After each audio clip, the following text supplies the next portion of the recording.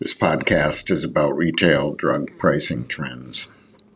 The Agency for Healthcare Research and Quality has issued a new research findings report based on MEPS data regarding trends in retail prices for drugs. The report covers the years 2011 to 2016 and examines trends in percentage of prescriptions that are generic specialty drugs or non-specialty single-source medications and examines prices for the drugs and cost sharing by consumers.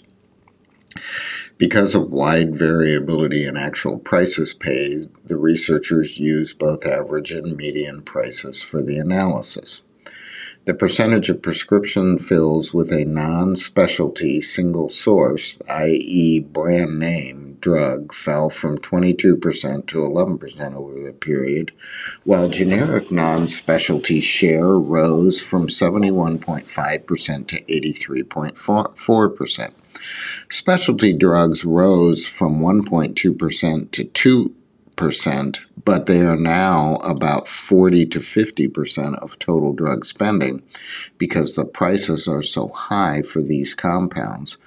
Medicare had the highest percentage of generics and the lowest of specialty drugs, while Medicaid had the lowest percent of generics, and Medicaid and private insurers had the highest percent of specialty drug use, although all three major insurance types had relatively similar percentages of use. Specialty use by payer type can be driven by prevalence of disease at certain ages.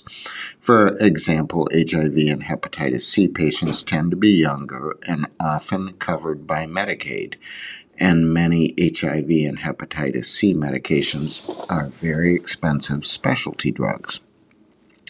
The average retail unit price for non-specialty generic drugs was around $1, while it was $324.65 for specialty drugs. Median retail unit prices were 30 cents for non-specialty generics and $38.75 for specialty drugs. So you can see that there are a few very high-priced specialty drugs pulling the average price up while the median is substantially lower.